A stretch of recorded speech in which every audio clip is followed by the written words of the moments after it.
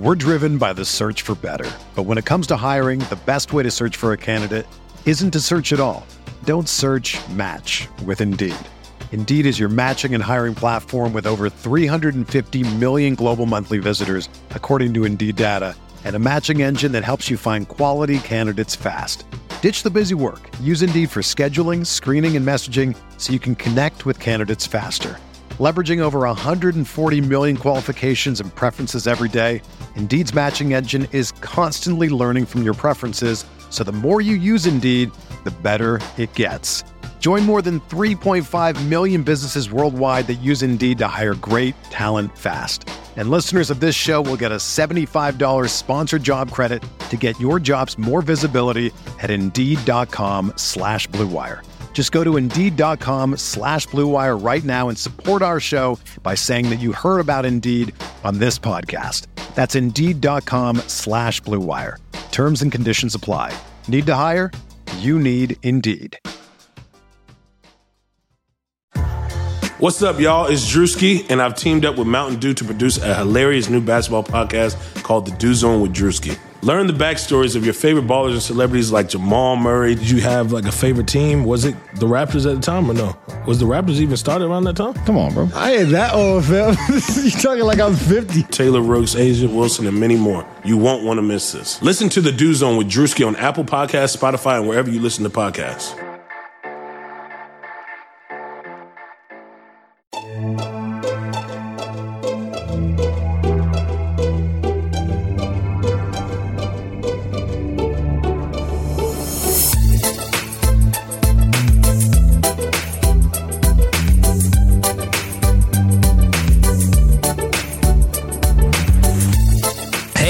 Fans, how you doing? It's your boy Jonathan Macri for another episode of the Knicks Film School podcast. Playoffs. I wish I could do the was it Jim Moore, right? Is it Jim Moore? Yes, Jim Moore. Jim Moore. Hi, Andrew. How are you? Hi, John. How are you? I'm good. So we are coming at you on a Tuesday. Yes. Good thing I remembered the schedule for the week. I guess it's safe to say it now because I'm pretty sure everything is pretty solidified. We are shooting for 5 this week, 5 for 5. So we obviously had myself and Jeremy coming out on Monday. Usually we do Monday, Wednesday, Friday, but the Knicks don't make the playoffs every year. Hopefully they will from now on, moving forward. But we're celebrating. We should be able to put out Monday, Tuesday, Wednesday, Thursday, Friday this week. And boy, is this a doozy. Thank you to my producer, Andrew Claudio, for getting this one done. Mm-hmm. Today's episode features, he's not even a Hall of Famer once. He's in multiple Halls of Fame. Steve Holman, who is the Atlanta Hawks radio play-by-play man. He has been doing it since March of 1989. He has not missed a game, as he reminded me during our interview, because I knew it was 27-something. It's 27-20. So, if you're a history buff, he may wind up breaking Chick Hearn's Lakers record for most consecutive. I believe that's not a basketball record. I think that's a professional sports record for most consecutive play-by-play games done. He's a living legend. And we talked about the Hawks. We talked about Knicks and the Hawks. We talked about little Hawks history. We got into a lot of fun stuff. You're really going to enjoy this conversation. We're going to get to him in a few minutes. Couple items. First, one, congratulations to Tom Thibodeau, NBA's coach of the month, right? Coach of the month for month of May. There we go. Giddy up. Long time coming. I think I've said it a few times in live streams after games. I thought if the Knicks, they got the 4 seed, that he would have a real shot for coach of the year. And I think he has a real shot for coach of the year. And I hope he gets it because I think he deserves it. So there's that. We also got some news today about capacity in Madison Square Garden for the playoffs. So James Dolan went and spoke on, where the hell did he speak? With Governor Cuomo. There we go. Yeah. And we were just talking, me and Andrew were just talking about this before we came on. It's definitely at least 50% capacity, but then Dolan said something to the effect of more than 13,000 fans, because there's going to be a vaccinated section, which could essentially be full capacity. And then there's going to be a non-vaccinated section where there's still separation. Whatever it is, there's going to be a lot more fans at MSG for the playoffs than there have been for the regular season. So, go get vaccinated. And that's very good news. And James Dolan didn't say anything stupid today. Yeah. Also good news. It was actually like low-key stunned how pro-vax and responsible he was. Like, oh, right? Wow. Yeah, no, it was I'm here for all of it. We are obviously nothing but shills for James Dolan on this show. Obviously. Goes without saying. Nick Sand Rangers over here. Before we get to Hall of Famer Steve Holman, I know that Andrew has some things he wants to ask me. Andrew, take it away, please. Well, I would be remiss if I didn't clarify something. You said that Chick Hearn has the record for consecutive games. He does in the NBA, but one of Steve Holman's former colleagues, Mr. John Sterling, broadcasted 5,060 to be exact. Oh, so it is an NBA specific record. Yes. Okay. He started calling the Yankees in 1989. I think the record even goes back even further when he was with the Braves. And he absolutely, in 2019 was the first time he took a day off in over 35, 40 years, something like that. So his record is far into the 5,000s. And we actually are going to get we have a John Sterling story. If you're a Yankee fan, we have a John Sterling story coming at you on this podcast. So Yankee fans, don't ever say a Mets fan never did anything for you, because that will be your one and only favor that I do, is clarifying that John Sterling, who is in every way, shape, and form inferior to Gary Cohen, has the record for consecutive games.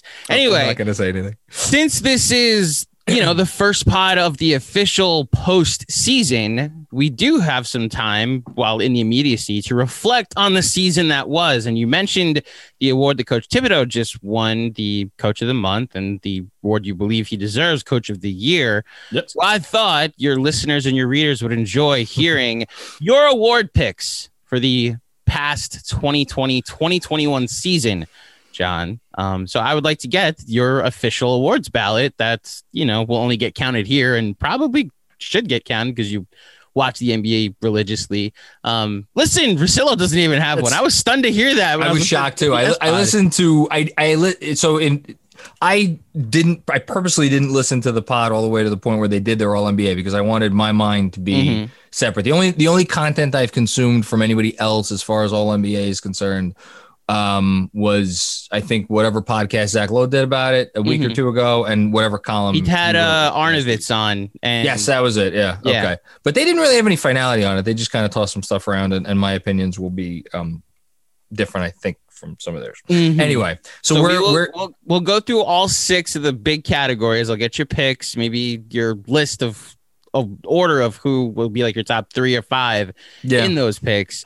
And then we'll get your 3 all NBA teams and any other straggling award mentions you'd like to make. If you want to throw an all defensive team out there, an all rookie team out there, you can. But for the first half of this pod, we'll give out awards for the previous season. I like it. I thought about it. I'm not doing all defense because, full disclosure, I do not watch enough national NBA. Like, I personally don't feel like you could watch, like, if I watch on average a team play 3 to 6 games every year, I don't think that's enough to like know what a guy's defensive impact is like on a night-to-night basis. Not that anyone does, but but I would not put those thoughts out there. And then all rookie, I could do a quick all rookie, but like it's again not something I feel strongly about. The other stuff though, I think that's different. So where do you want to get started? So the order I'm going to do this in for the main awards is in order of chances a Knick has to win one.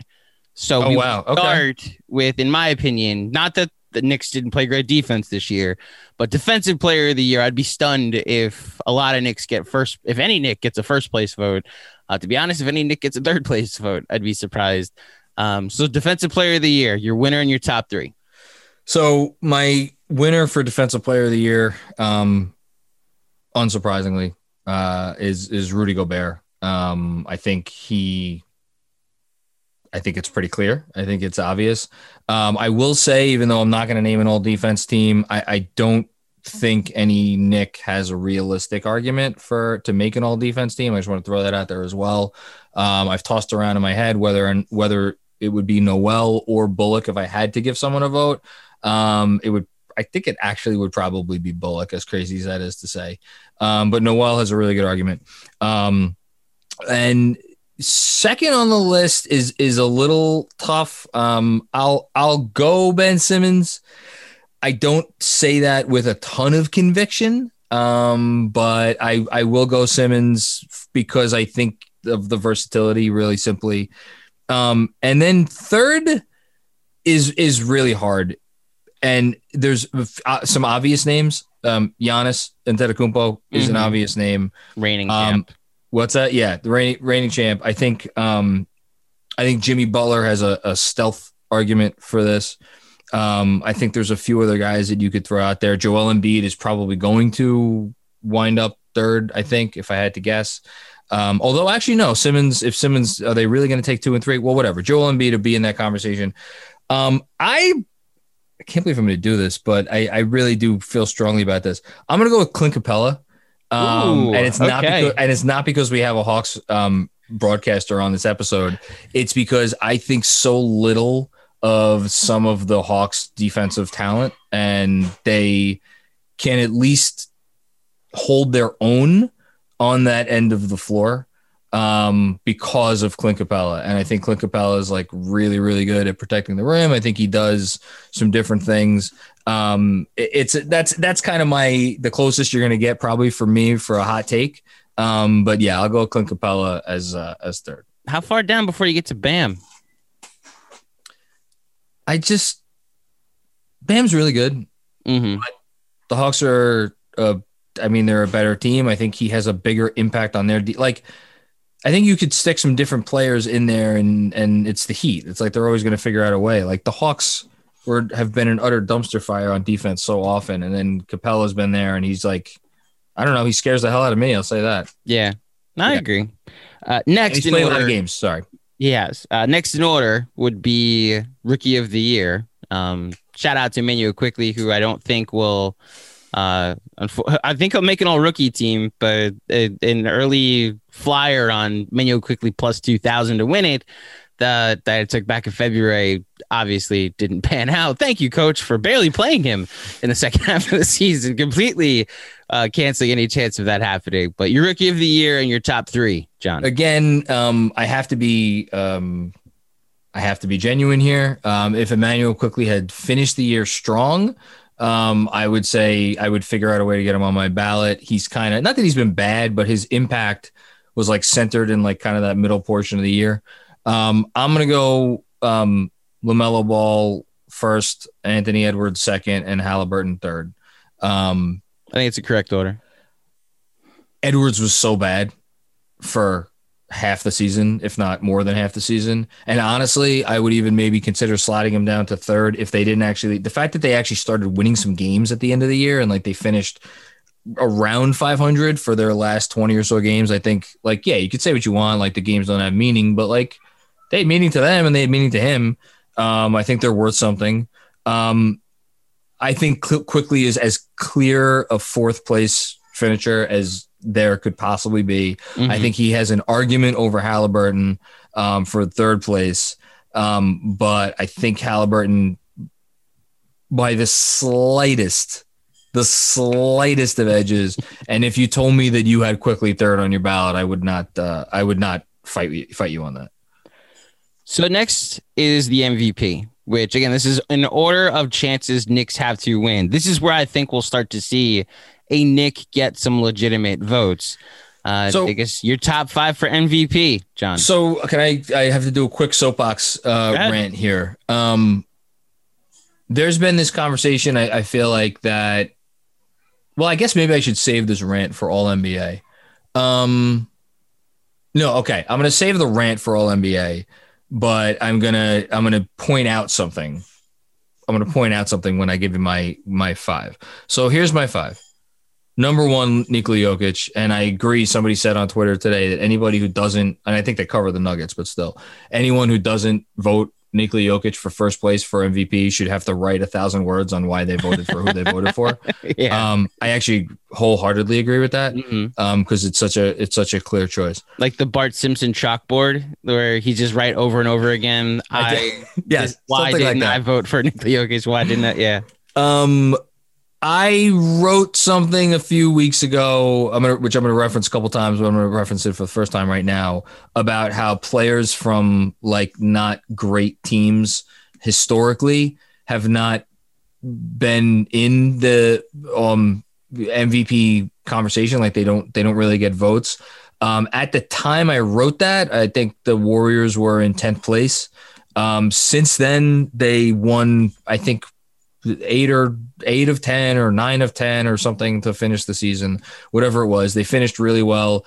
They finished the season in 8th place in a very tough Western Conference, 39-33, 6 games above 500. And for me, like, what is that team without Steph Curry? Are they the worst team in the league? Well, last year they were the worst team in the league, right? And I know they got a little bit better. So I'm going to give Curry my second place finish. And here's where it gets tough. Can I give you the rest of my ballot? Yeah. The rest of my ballot is Luka, Giannis, and Randall. I did this. Indeed. Wow. We're getting there.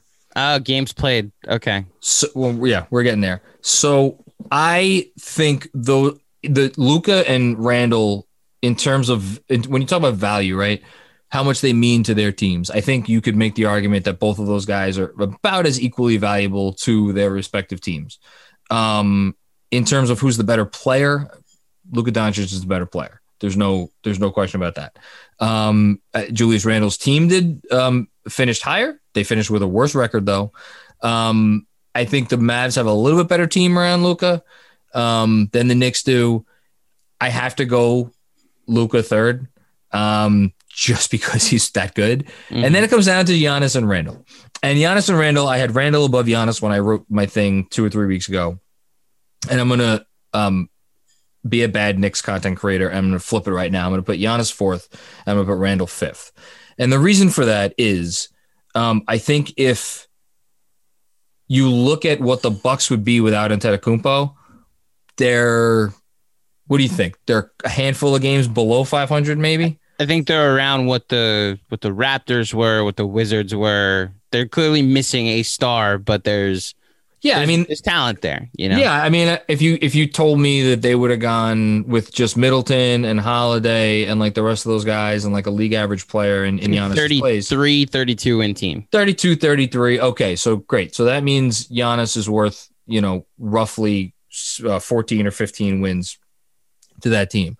I believe Randall is worth more wins to the Knicks, but I also think that if you look at Giannis's numbers and you look at the efficiency and you look at everything else he's doing, you look at the advanced stats up and down every which way, it's enough to overcome the gap in what he means to his team versus what Randall means to his team. And then on the defensive end, Randall's had a very nice defensive year. I think Giannis is one of the 5 best defenders in the sport. So Giannis 4th, Randall 5th. Mr. Embiid. Mr. Embiid played 70.8% of his team's games this year. Do you know, since Bill Walton won the award, having played 70.7%, off by 0.1%, how many players have played that low of a percentage of their team's minutes and appeared in the top 5? Not one appeared in the top 5. We're talking about 43 years of NBA history. I think you actually asked me this earlier in the year when we were discussing the MVP, and it's how many are there at least? Like, is it 2 or 3 or? It's 0. It's 0. Oh, that's the answer then. Okay. So the only player who has played under 79, since Walton won the award, the only player to have played under 79% of his team's minutes or games, and appeared anywhere on a ballot was Shaq in 1998 or whereabouts. And that was a really weird year, which I don't have to get into. And he finished fourth that year. He played in 73% of his team's games. So basically your argument has to be that Joel Embiid was so amazing in the 70.8% of his team's games that he played that he should overtake a guy who was like his entire team was based on his performance. I think if you take Embiid off the Sixers, I think there's an argument that they're still the 3 seed. Because I think they just rejigger the team around Simmons and off they go. They're not a contender, a real contender, but they're still damn good. Yes, I know Embiid's amazing defensively and his stats are what they are and they're incredible. No one's arguing that Joel Embiid's not a better player than Julius Randle or, that's crazy. But this is about value. And Julius Randle provides more value to the Knicks provided more value for the minutes he played than Joel Embiid provided to the Sixers this year. So Randle's my 5th on my MVP ballot. It's interesting because the theme of I like the way you did your awards. And as somebody who's got kind of fed up with baseball and how, like Mike Trout, they've just figured out a way to determine how many wins he'd be. Even if you want to poke holes in wins above replacement, they're like, nope, he's worth 10 wins a year. He should win the MVP, even though they might win 57 games during the season. It's why I will understand. I don't think they should, but I will understand first place votes for Curry. Like he's had statistically a better year than his unanimous MVP year. I get you. If Giannis if Jokic didn't exist, that's one thing. Mm-hmm. But it's why I will understand if they're like, listen, this is one of the worst teams in the NBA without him, and they're gonna be, the 8th seed in the playoffs.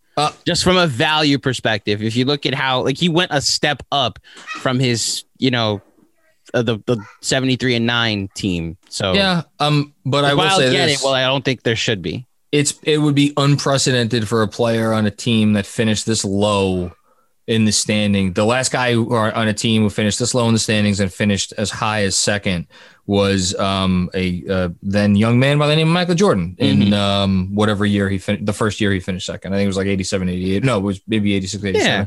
I understand there's a precedent, which is why I'm just saying Steph's season was unprecedented. Oh no, it was a crazy season, amazing season. That's what I mean. Look, I've him second on my list. So there you go. 6th man of the year. Yeah, I mean, again, I can't sit here and boast this, that, and the other thing about games played, and then have Derrick Rose win this award.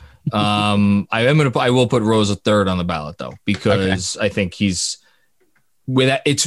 goes without saying that he has done more as a 6th man for his team in the games that he's played than anyone else, and it's not close on a per minute basis as a 6th man or a per game basis as a 6th man. His impact dwarfs whoever you want to give me, Jordan Clarkson or Joe Ingles or any of those guys. As far as who should get the first 2 spots, I'm fine giving it to the 2 Utah guys in whatever order you want. I don't really care, to be honest with you. And I don't really have a strong opinion. So I'll go Ingles 1, Clarkson 2, because I like Joe Ingles. I've always liked Joe Ingles.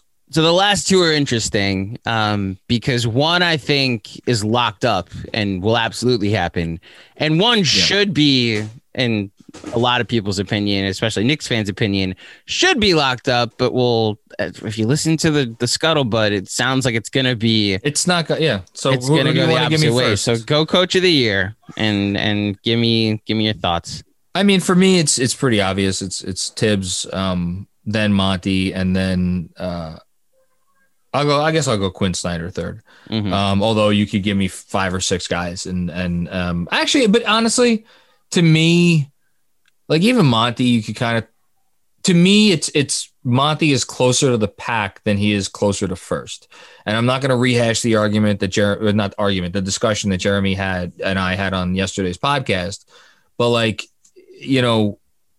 Chris Paul is the biggest reason why that team is where they are. Now, yes, I just went through how Julius Randle's 5th on my MVP ballot, which notably Chris Paul did not appear there. So how could I then say, here's the thing.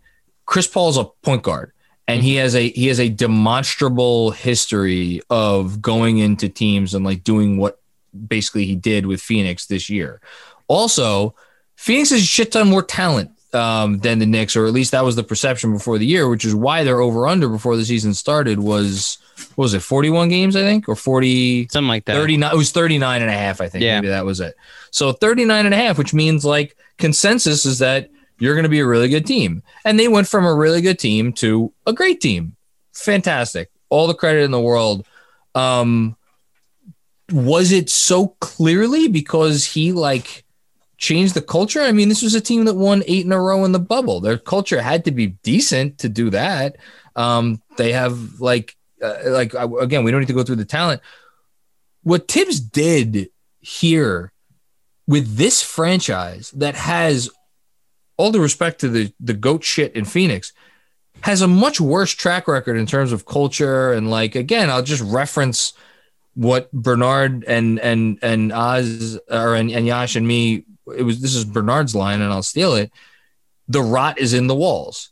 That was always like, whenever the Knicks like would potentially make a move that was like, we were like, oh, this is a good move. He's kind of a Debbie Downer. And he would be like, no. This thing is fucked from the inside. Mm-hmm. And I would always be the one to push back and be like, no, it's going to be fine. Everything's okay. But the reality is, if you look at 20 years worth of evidence, the evidence is there. Mm-hmm. They found a way to take the one decent thing that they had, and they even tossed that away. So you look at Thibodeau to come in and like the fucking whole team is just singing Kumbaya every day in different, voices and verses and whatnot. That's Tom Thibodeau. And like, yes, Leon Rose deserves a lot of credit, and Wes and the coaching staff and the whole thing. It's Tibbs. It's Tibbs. It's Tibbs. We know it's Tibbs. I don't know how you don't give the award to him. It's going to be egregious when he loses. I don't think he's going to win. But he deserves it. He deserves it. So. Yeah.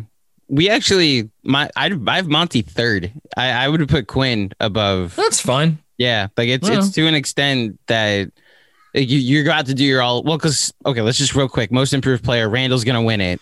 I guess I'll go Porter Jr. for second, and then Jeremy Grant really hasn't played a lot of games. I honestly this is another one of those things. I don't really have a strong feeling about who should get third.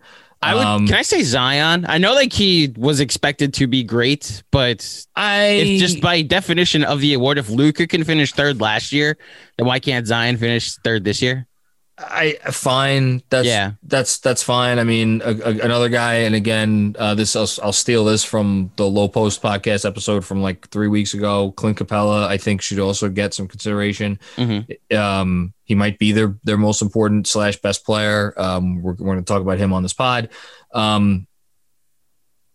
don't know, like Bruce Brown has had a really good season for Brooklyn. No, seriously, he's had a really good season. Like there's guys out there who are in the conversation. Like, you want to give it to Jeremy Grant, give it to Jeremy Grant. That's fine too. I don't really. Randall's plus 5,000. It's like this is the award that the Knicks fans can actually look forward to being presented to him this offseason. And RJ, I think, was stronger in the conversation for me to be on the ballot until he's and I'm gonna spoiler it. I'm writing about this for Tuesday's Knicks Film School newsletter. He's been slumping inside the arc but he's right there in the conversation still. Well, food for thought for your newsletter. It's actually given me more confidence in his NBA future that like he can be a catch and shoot player if they go and get a guy that's going to be a little more ball dominant. Because if you say, okay, RJ, just be open from three, it's like, fine, you're a 40% 3-point shooter. What I was going to make about the coach of the year is like, if you go down the list of all NBA and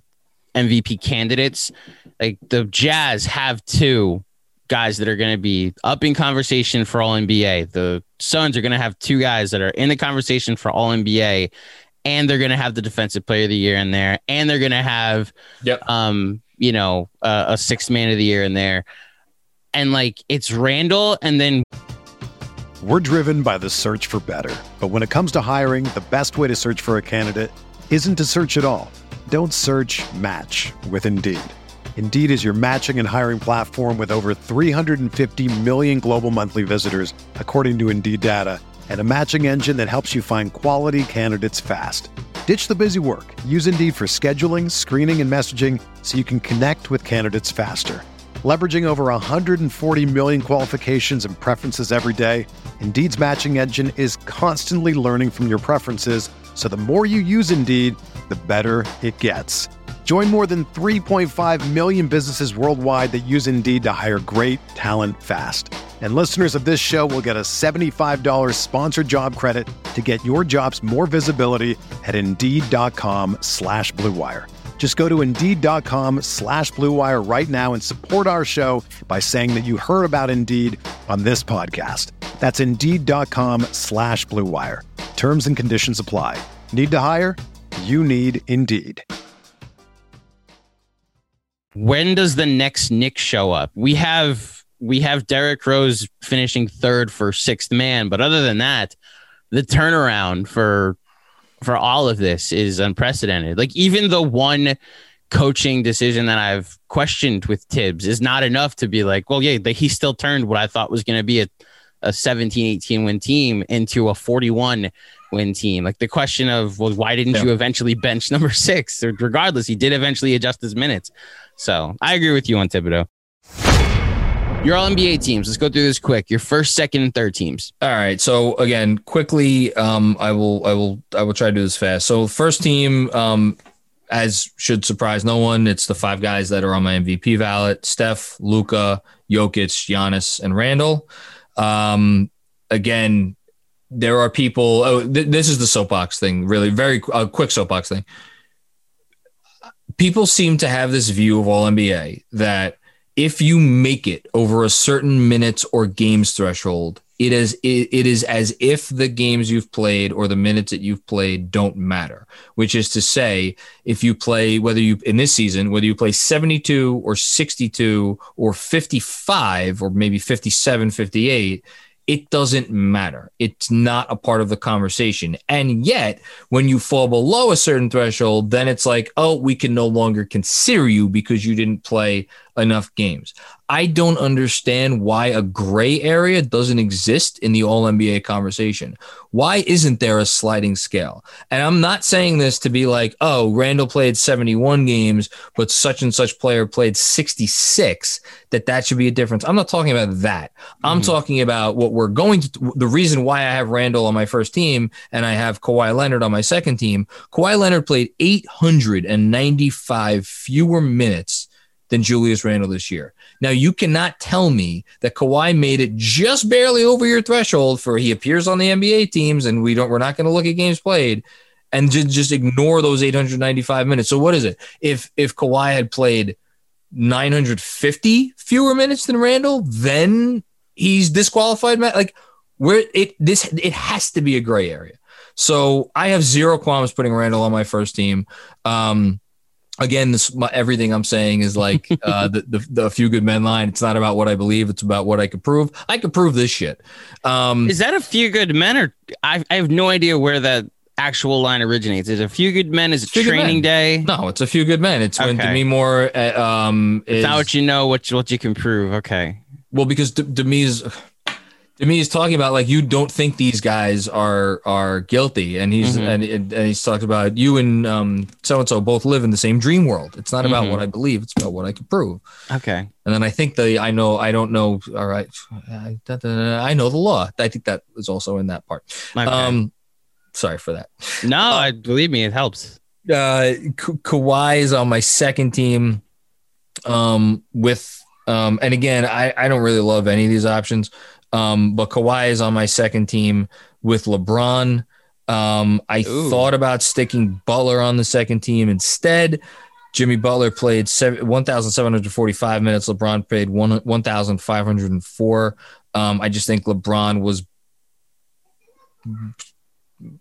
better, was a certain modicum better than Butler.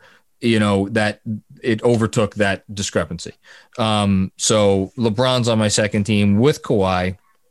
I have Embiid second team, Chris Paul second team, Damian Lillard on second team. I don't think any of that's those other positions are controversial. I mean, I think Embiid, Chris Paul, and Lillard are pretty lock solid. And then this was tough for me. There's about 10 to 15 names that I could have stuck in here. But I'm going to go with Gobert as my center. I'm going to go with Bradley Beal as one of my guards. Why'd you say, oh? No, I'm going off the national scuttlebutt. He has been a lot of people's cuts. That's fine. So it also means I now, by process of elimination, see you not adding a couple people. I'm interested to see what your last two are. So no, last three. You said Jimmy Butler. Butler's on my third team. Yeah. And then again, this is like, I just, there's no easy options here. Tatum and Paul George are my last two. Wow. Okay, so you don't have a Brooklyn Net on any of your teams. No, and here's the reason. Games why. Played. Kevin Durant, I don't know how many games he played. It's not enough to be in this conversation. If James Harden had played all 44 of his games for the Brooklyn Nets, he would be on my third team. He played 8 of those games for the Rockets, and I don't care what his numbers were in those games. He was arguably the most actively detrimental player in the league during those 8 games. Mm-hmm. So it's almost as if he gets like a negative 16 for those 8 games that he played. So he's not on it. And then, sorry, Kyrie, can't say fuck off twice during the season and, take some, I mean, I'm all here for mental health days. I respect it totally. Here's your penalty. You get your mental health. You don't make an all NBA team. And I'm not about to feel bad about that. So hey, don't disagree. Okay. Anybody else that's like, Zion, you want to give me Zion over Tatum, Zion over Paul George. I would hear that. Booker. So Booker and Donovan Mitchell are the two obvious ones that didn't make it. There's one more, but I'll wait until you get done with this. Well, as far as Booker, I think of the two, I think Booker would probably be my pick. But I just think Beal was better. And Beal played a lot of games. And where are the Wizards without Bradley Beal? Whereas if you replaced, Devin Booker with like a, decent starting shooting guard. And again, that's more the MVP conversation than all NBA. Look, if you wanted to give me, Booker over Tatum, I guess I would be okay with that. Again, this is like picking nits. Mitchell is like a hair under Booker for me, but I think those guys are also, they're right there. It's close. The other one, I guess we should say too, because of who we have on the show coming up next. Trae Young. I don't think he belongs in the conversation. I don't either, but I have seen, now that I've dove into Hawks Twitter, I have seen the arguments being made, and I don't agree with them, but I appreciate people standing for their guy.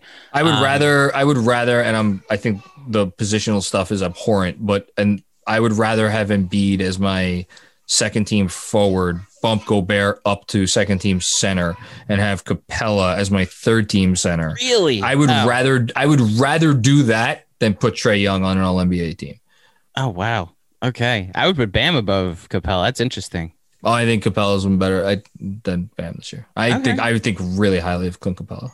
I clearly do. The other big one's going to be Westbrook because he averaged a triple-double.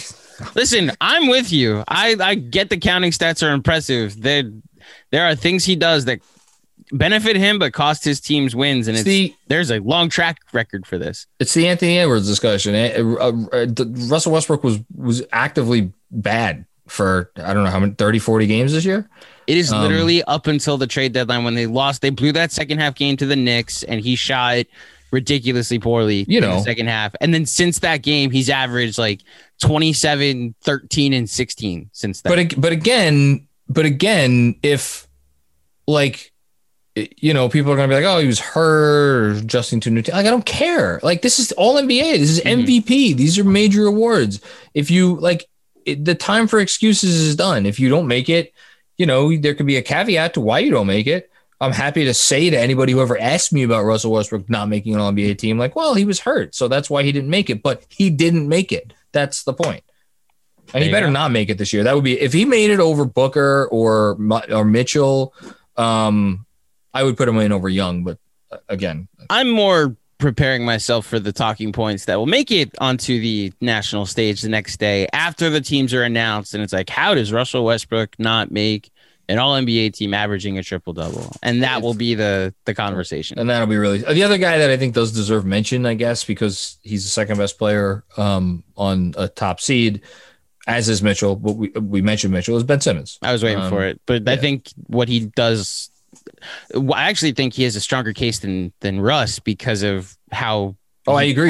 How the Sixers played when Embiid was out. I completely agree. He has a better case than Russ. And then for that matter, I think Jaylen Brown would have at least been in the conversation had he not gotten injured late, which I think he was already on the fringes for me, and then that pushed him out of it. Last guy I will mention is Zach LaVine.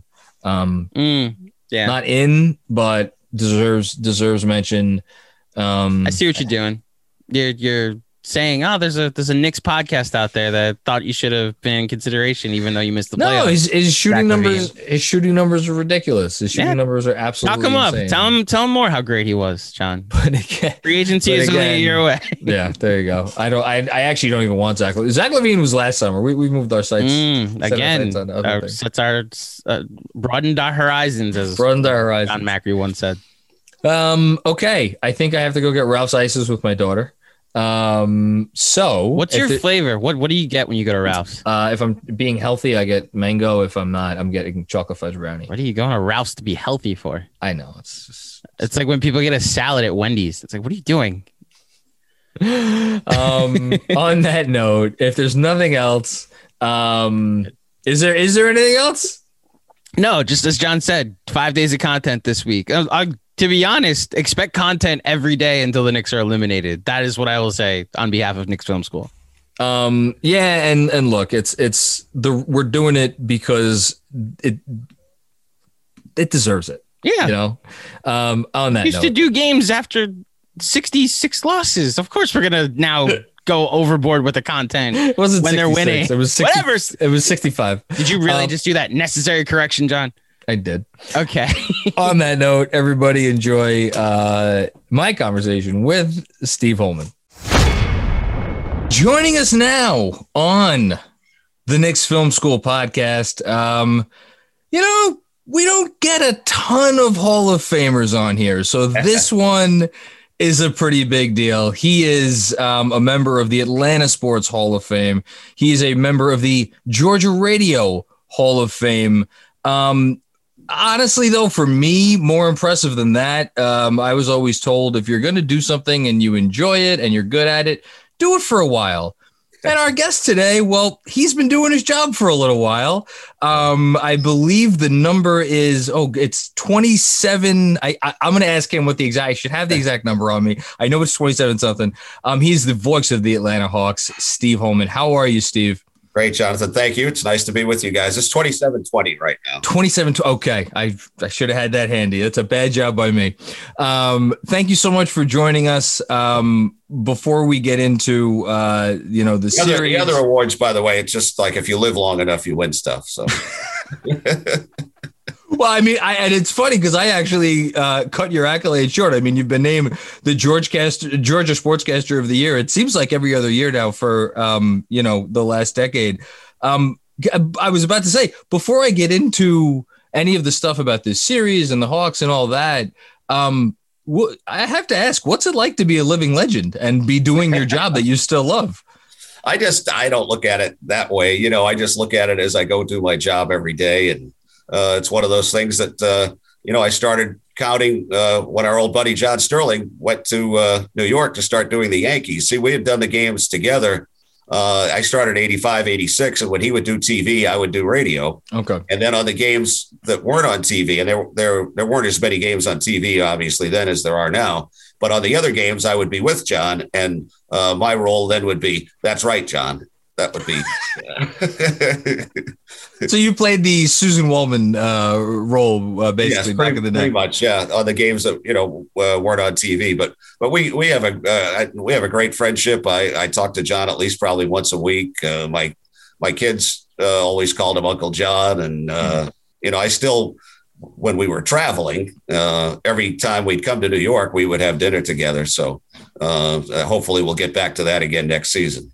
Yeah, it'll be nice to get back to normal. It's actually, so one of the interesting things I think about this series is that, as I'm sure you remember, the final moments of the 2019-2020 NBA season took place in Atlanta with the Knicks playing the Hawks. And as we kind of got the news of what was going down before we get to this season, could you just share what was that night like for you? I'm sure it was quite of a surreal experience. Yeah, I mean, we were one of the last games that went on that night, and I started to get some texts around the third quarter that something was up and that something was happening with that game with Oklahoma City and the Utah Jazz, and that something was about to happen. And it kind of filtered through a little bit too. I know Trae Young's dad, who sits in the second row, he got word about it, and he told Trae at some point, when he was walking by him or whatever. If you remember, I think the Hawks were down by like 20-something points, 25 points in that game. Trae got the word that, we were going to shut down after the game. So he went crazy in that fourth quarter. And I remember that. It went into overtime. The Knicks ended up winning. But also significant that night was Vince Carter, who, playing in his last game ever. Trae set him up for a 3-pointer right at the end of that game, and he knocked it down. And that was something that, he remembers now. And he does a lot of our TV work, Vince does. And he still talks about that now. But we had all these plans for Vince Carter night and everything else at the end of the season, so we never got to do that for him. But it was a weird night, that's for sure. And as you guys know, that was one of our final games that was played in the NBA. But we didn't know at that point we would be shut down for 9 months or whatever it was before we came back again. Yeah, and like us here in New York with the Knicks, Atlanta was not invited to the bubble, so it's been a really long wait. And that really hurt. I think that hurt really the teams that didn't get to go. But I think as the NBA would look back on that, it went so well, the bubble. Yeah. I don't think they knew that, but it went so well. I think if they had known that, they would have gone ahead and invited all 30 teams, I think. But it would have, especially our team, being as young as we are, it would have certainly helped a lot to get those final 15 games in, just to carry into this season, because it took a while to get things going. So that's a great transition, because I feel like every NBA season is its own unique story, and you've told a lot of those stories. The Hawks have, a rich history. I mean, I grew up with Dominique, and then obviously we had the Joe Johnson and the Josh Smith, those teams. And then, more recently the Budenholzer teams, and now this. It feels like this has not been one season for the Atlanta Hawks. It feels like it's been two different seasons. That's a great point. It has been two seasons. March 1st, the Hawks were 14-20, and that was under the old regime. And then the Nate McMillan administration took over, if you will, on March 1st. And, he's gone 27-11. And there were also 3 games that he coached while Lloyd Pierce was on paternity leave, and he won 2 out of 3 of those. So in reality, the Hawks are 29-12 under Nate McMillan. Incredible. And in those first games, the 14-20 part of the season, when things looked very bleak, out of the 20 losses, there were 11 of those where the Hawks had leads in the fourth quarter. So, I mean, that's a lot of games to lose out of 20. So it really, the whole thing just turned around amazingly when Nate took over. He talks a lot about, tells the guys to believe. They've been able to come back from 15, 17 points in the fourth quarter several times since then. So it's really been an amazing turnaround, something that, I don't think I can recall seeing. And, I don't know if any team that changed coaches midstream like this has done as well as the Hawks have done. And the guys just love Nate McMillan. And I think the reason they've responded is, they respect that he was a great player. Not a great player, but a good solid. Oh, I remember Nate. He was a very good player. Yeah. But they respect that he was a player. They also know that he's been a head coach in the league for 15 years. So I think they really were listening to that and they bought in. And, it's amazing when you get a veteran coach in there who just the little things like knowing when to call a timeout. It makes such a difference because they can regroup, they can get things back on track. And that's been one of the great things. And Trae has really responded to Nate McMillan. He was just named as the Eastern Conference Player of the Week. Congratulations to him. Yeah. So, I mean, he's responded. He's become, like we like to say in sports, the floor general. He's given up some points, certainly, but his assist average is almost 9.5. And he's been phenomenal. And as we've gotten guys back and healthy, it's really started to snowball in the right direction for the Hawks. And going into this week, it's the first time, except for Cam Reddish, that they've really had everybody healthy. And last night, DeAndre Hunter, who had been out for, he only played 22 games, came back for the last few. But last night, it seemed like it was the first time that he really felt comfortable again. And, a lot of people probably don't look at DeAndre Hunter as one of the main guys for the Hawks. But when he went out, he was the third leading scorer on the team. And behind Clint Capella, he's probably the Hawks' best defensive player. Yeah. So if he's back and healthy, and this goes for both teams too, the Knicks and the Hawks, I think the best thing that's going to be, and really all the teams in the playoffs, is this week off and be able to practice, to have real practices that they haven't been able to have all year because of the crazy schedule. So I think it's going to make for much better playoff games than we saw a lot of times in the regular season this year. I completely agree with you. I think, and plus, you mentioned Nate McMillan, been around for a very long time.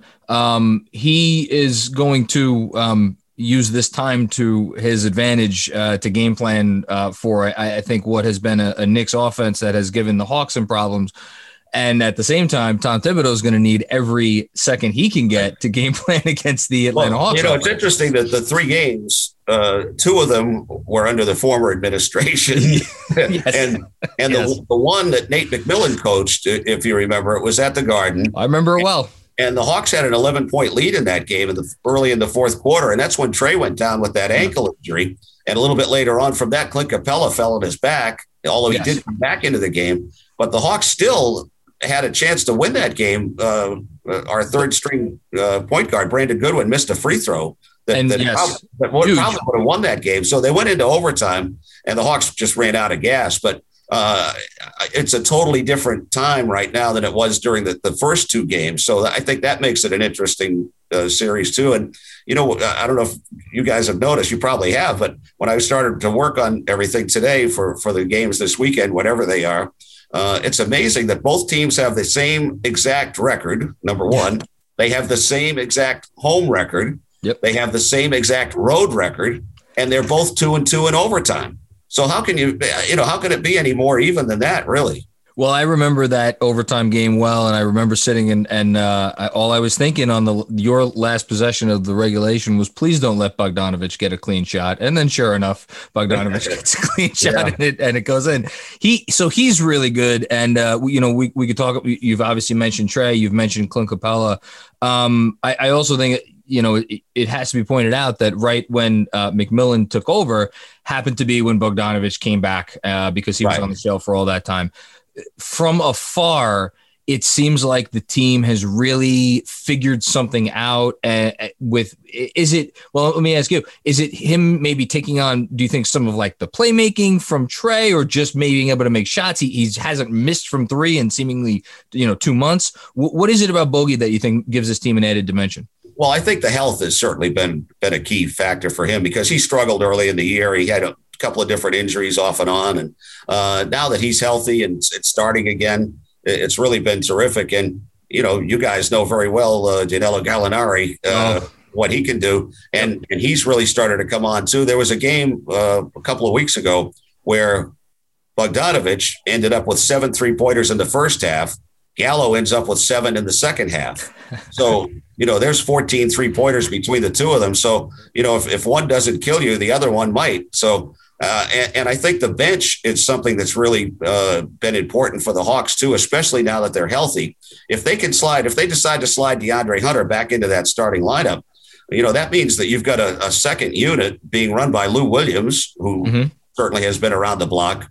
Then you've got Tony Snell out there. You've got Gallo out there. You've got Kevin Huerter, who's been a starter for most of the season, coming off the bench. He's another shooter. And I think something that's going to be very special for the Hawks is Onyeka Okongwu. He's coming on. number 6 pick in the draft, who, was hurt early. He didn't participate in the short training camp, and it took him a while to get going. But he's really come on, and in the final game of the year, he had, a double-double, 21 points. I think he had 15 rebounds. And so to go with Clint Capella, he becomes now a regular part of the rotation. And that second unit is very important. And Onyeka talks about how Lou Williams, since he arrived here 24 games ago, has really taken him under his wing. Oh, wow. Okay. And he's always talking to him. He's always in his ear. And I asked Lou one night on our post-game show, about his relationship with him. He said, "Hey, I need to have a big guy out there in the second unit with me. That's what makes my game go." He said, "I have to have somebody, and he said, I've taken this kid and, put him on my shoulders, and here we go." That's so interesting because we have a similar dynamic here with Derrick Rose, another point guard of some renown, and Obi Toppin, who, and Obi has talked a lot about what Rose has meant to him. In terms of, you just laid it out, 1 to 10. There's an argument that, look, some teams are very, Brooklyn's very top heavy. Philly obviously has their pieces, right. Milwaukee has their pieces, but 1 to 10. And I say this having, once rooted for Danilo Gallinari and right. Know what he brings there. You guys are deep. Yeah. Well, no, listen, I don't want to curse in front of a Hall of Famer, but he has some shit to him. Right. He's good. You're deep. And you're talented and you're really good. And I think Knick fans have this perception. And I was talking about it on the podcast this weekend about how, listen, this is not any kind of a series where you're just going to walk in and you're going to just take control. Right. Is the expectation in Atlanta and around the team that, look, we expect to win this series and we expect to do some damage in the Eastern Conference this year? Well, I think that they're pretty confident actually about the series, and everybody talks about, well, they haven't had a lot of experience and the young guys need to get that playoff experience, but they've got guys that have been in. I mean, here's Clint Capella, who, should be in the conversation for Defensive Player of the Year, at least on the all defensive team. He's been in the playoffs before. He's only 25 years old, but he was with Houston for all those years in the playoffs. So he's got experience. Lou Williams got experience. Tony Snell's got experience. Gallo's got playoff experience. And Solomon Hill, who, I don't know how many minutes he's going to play in now that everybody's healthy, but he was in the finals last year in the bubble, playing for Miami. Yeah. So he's got some experience to him too. So I think both teams have young guys that haven't been there before. So it's going to be very interesting to see when things get to be a little bit more kind of rock'em sock'em, a little rough and tumble, and how the officials aren't going to call as many fouls. Maybe it's going to be a little bit tougher to see how both teams react to all of that. Is that, you just brought it up, is that a concern? Because Trae Young, we again have a player not to Trae Young's level, but Emmanuel Quickley, a rookie who has admitted he's kind of modeled his game. I like him. We like him too. But he's admitted he's kind of modeled his game after the Trae Youngs of the world and kind of studied their habits. Is there any concern that, the refereeing in the postseason is not going to be the same and Young is not going to be able to get to the line as much as he's accustomed to? Well, I think they probably know that. I think he knows that too, probably at this point, that it's going to be a lot tougher to get to the free throw line, maybe. But, it depends on who. They announced the 36 officials today who are going to work the playoffs this year. And, a lot of them have been around a long time. And I think it's going to be something that's, it's just part of it. I think Nate will be very good. And so will Tom Thibodeau about telling his guys too, that look, that don't be whining and complaining about calls, because a lot of times you're not going to get them in the playoffs like you do during the regular season. So I think they have to be ready for that. And the physicality thing becomes part of it. But I just think that both of these teams, have grown so much that it makes it a really interesting series, and one that I think around the country, they should be able to enjoy it.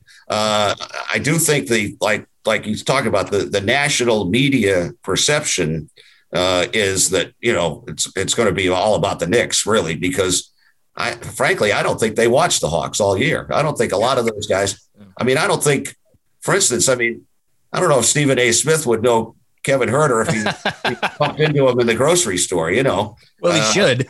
And he's going to very soon if he's watching. Yeah, but I mean, how many, you know, I mean, seriously, how many Hawks games do you think all of these guys, you know, have watched this year? And I don't think very many. You know, here's, you know, TNT is right down the street from State Farm Arena. Yeah.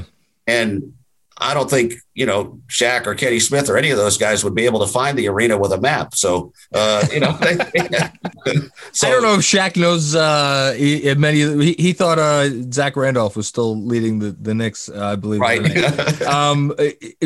Just very quick aside on Kevin Huerter. I had a scout who I have a lot of respect for tell me before the RJ and the Hunter draft that he would have taken Kevin Huerter second overall in that draft, ahead of Morant, ahead of RJ, ahead of Hunter. I don't know if he would still have that opinion now, but just the point remains, Kevin Huerter's really good. A lot of you guys have, you know, that are on your team are really good, and he's going to have people that are going to be at the games too, because you know he's went to Shenandoah High School up there in Clifton. Oh Park. Yeah, Albany, right? Or Clifton, there you go, Clifton Park, yeah, just outside of Albany. And, there you go. You know, his dad Tom was a player, and you know he's been a broadcaster too, and his mom Erin, they come to Atlanta a lot, so it's going to be fun for them to see Kevin in there. So, but the thing I really want to touch on is what you just brought up, which is kind of, you know, Atlanta. I don't know if it's as a sports city as a whole, but it feels like definitely the Hawks. It's a city that it seems like, you know, to a man, players talk about they love coming to Atlanta. And yet it's almost been relegated. I feel like the national perception is to this like kind of second class NBA city. Is there, you know, an organizational chip on the shoulder type of thing going on? Like how does that work there? I think there is now. Tony Ressler and Jamie Gertz, who are our main owners, have really, you know, they've sunk some money into this. They've got a tremendous practice facility now that's connected to Emory University and the medical team there. And it's really a state of the art, and it's 5 minutes from the arena. The arena itself has been redone to be State Farm Arena it took 3 summers, much like they did the Garden over, but it's a beautiful place. And I think players, you know, they've always, like you say, enjoyed coming to Atlanta for, you know, all the fun things that go on here. But I think now it's going to become more of a destination, because I think players will want to play with Trey. I mean, look at they had a lot of money last summer and they spent it pretty wisely too. I mean, you get Bogey Bogdanovic and you get Gallinari and you get Tony Snell and you get Solomon Hill. I mean, these are guys that have really helped a lot. I mean, and it turned things around from, you know, being near the bottom to now, you know, battling for that top 4 spot right up until the last game of the season. So I think that, and you know, we haven't even mentioned John Collins yet. He's done. He's like an 18-8 guy, and you know he's on his way to 20-10. I'm sure, and he's expanded his game. He ended up the season shooting 40% on 3-pointers.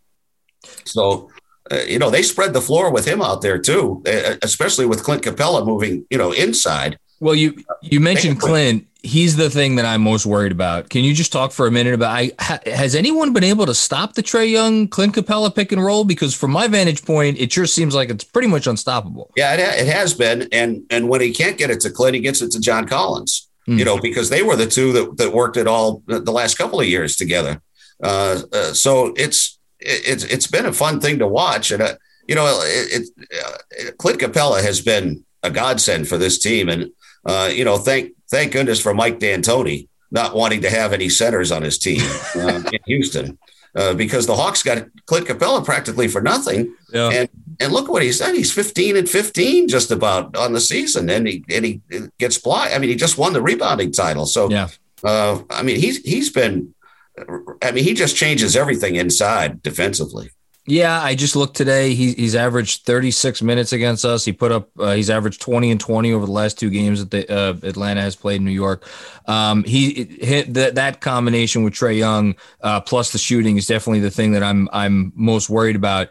I a couple more and then I'll let you go. But from your vantage point, I'm always curious about this. Looking at the Knicks and looking at, okay, how are the Hawks going to, handle this? Can you just tell me what is maybe your, biggest concern from a Hawks perspective about what the Knicks brings to the table? Well, I think that, of course, we all know about what Julius Randle has done to the Hawks here, in 3 games. But I think there's so many little things like, who would have figured Derrick Rose would be as big as he's been for them? Yeah. And, he's got the experience that he's going to bring out there on the floor as well. And really, Tom Thibodeau has been tremendous. Yeah. They always talk about him, how maybe he wears out his welcome, but, he certainly is welcome right now. And maybe that'll happen someday down the line. But right now, I think he was the perfect coach to bring in. And, our old buddy Mike Woodson, who was the coach here, was his assistant coach and then got the job at Indiana earlier. I think he's really helped out, too, because he's kind of a defensive specialist coach, too. And I just think that the big culture change for the Knicks has been Tom Thibodeau and what he brings as far as the, just toughness and play 48 minutes, which is kind of what Nate McMillan has brought here. He preaches that 48-minute thing. Don't take any minutes off. Don't take any quarters off. And I think they're very similar that way. Last 2, one, I have to turn back the clock because there were few players that I enjoyed watching as much as this person growing up. Can you give me one Dominique Wilkins story from your days, maybe calling games or from knowing him or any of the above? Yeah, well, the thing is, Nick and I sit across from each other on the charter flights now. So I've known him for all these years, and it's just, he's just, I don't know if any like special stories about him, but he's just, I always refer to him, even when he played, as the nicest superstar I've ever been around. And he is that way. And he knows his stuff too. And the great thing is the young players listen to him too. I mean, he doesn't go telling them stuff without them wanting to know something, but he'll give a little couple of things about footwork or drop step, things that we don't really see that much anymore. And, and he's good like that. And I just love him, and he's terrific. And it was great to call his games, and, that famous series at 88 with Dominique and Larry Bird, that was such an amazing thing. And the one thing about Dominique is that he always talks about that last game 6, before game 7. The Hawks had a chance to close out the Celtics in Atlanta, and it came down to the last play. And Cliff Livingston actually intercepted the pass that was meant for Dominique and took a crazy shot at the end, and we ended up losing by a point. And Dominique always says, well, he said, I would have killed him if I didn't think I had to go to federal prison. So that's a good line for the best. I like listening to him on League Pass anytime I get to hear him. He's great. You're right. Okay. I can't not ask you for a prediction for this series. Can you give me something? I don't want to hold you to by games, but what do you think is going to happen? How about that?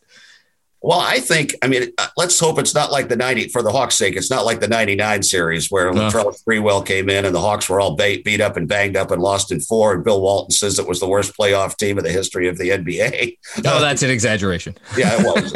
And that changed, just to take an extra minute, that changed our whole team after that series. I remember that series well. Yeah. Somebody in our front office knew that Latrell Sprewell had come to the Knicks after having, basically trying to strangle PJ Carlesimo. Yeah. And in our front office, there was somebody, I won't say who decided at that point, no more, Mr. Nice Guys on our team. So we ended up getting rid of Dikembe, Steve Smith. We had a phenomenal team.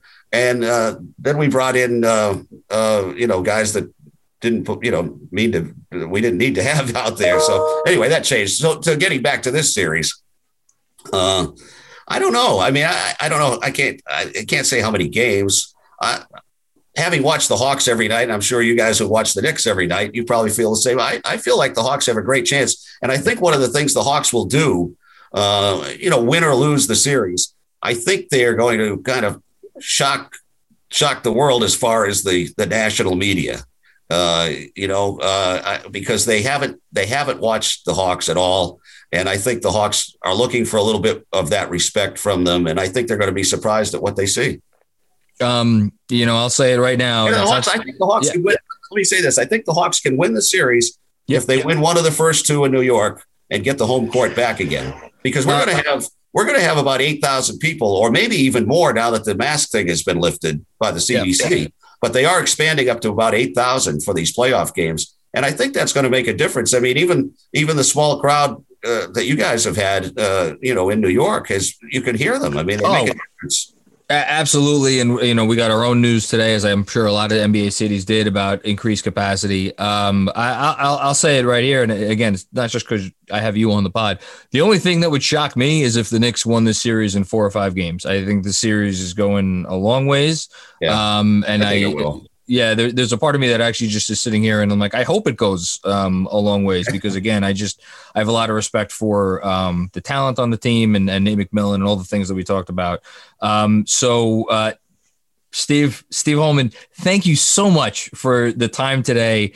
I would tell people, or I would ask you to let people know where to find you, but if they don't know where to find you, I don't even know what to say. Like I said, you're a living legend. I'm on Twitter, Real Voice of Hawk, no S, not enough letters to put a Hawks on there. So you only need one Hawk. Yeah, just Real Voice of Hawk. That's my Twitter thing. I don't do a lot of Twitter stuff. I'm not one of I'm kind of old school that way, but I have it. I use it. No, it's been fun, John. I've really enjoyed this. It's been I think the series is going to be fun, and let's hope that we both do well in the future too. I think it's going to happen that way, and I think both teams are on the rise right now. Your lips to God's ears. I hope this is the first of many playoff series to come over the years. Steve, again, thank you so much for your time, and everybody out there, thank you for listening to another episode of the Knicks Film School podcast. We'll be back with you with another one before you know it.